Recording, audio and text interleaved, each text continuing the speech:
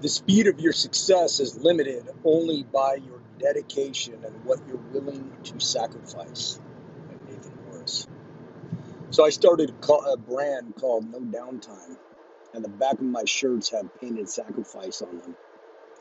The more pain you're willing to endure, the more you're willing to sacrifice, the higher you'll reach because your altitude is directly proportionate to your pain threshold. The cool thing is you can adjust that threshold by pushing yourself a little bit more, just a little bit by bit. By the time you look back, you won't recognize where you've been. Keep running until your toes bleed. And when they bleed, wipe it off, rip the toenails off, and keep running.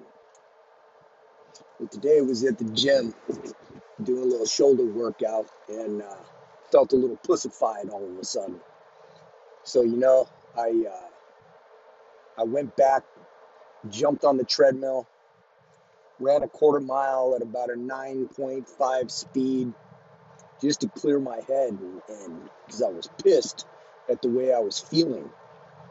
Then I went back over, angrily grabbed the 95-pound dumbbells and threw those some bitches up over my head like it was freaking featherweight. It's all in your mind, man. You've got to get out of your way. Get pissed off. Get focused. Stay in the moment. Quit jumping from thing to thing. Focus.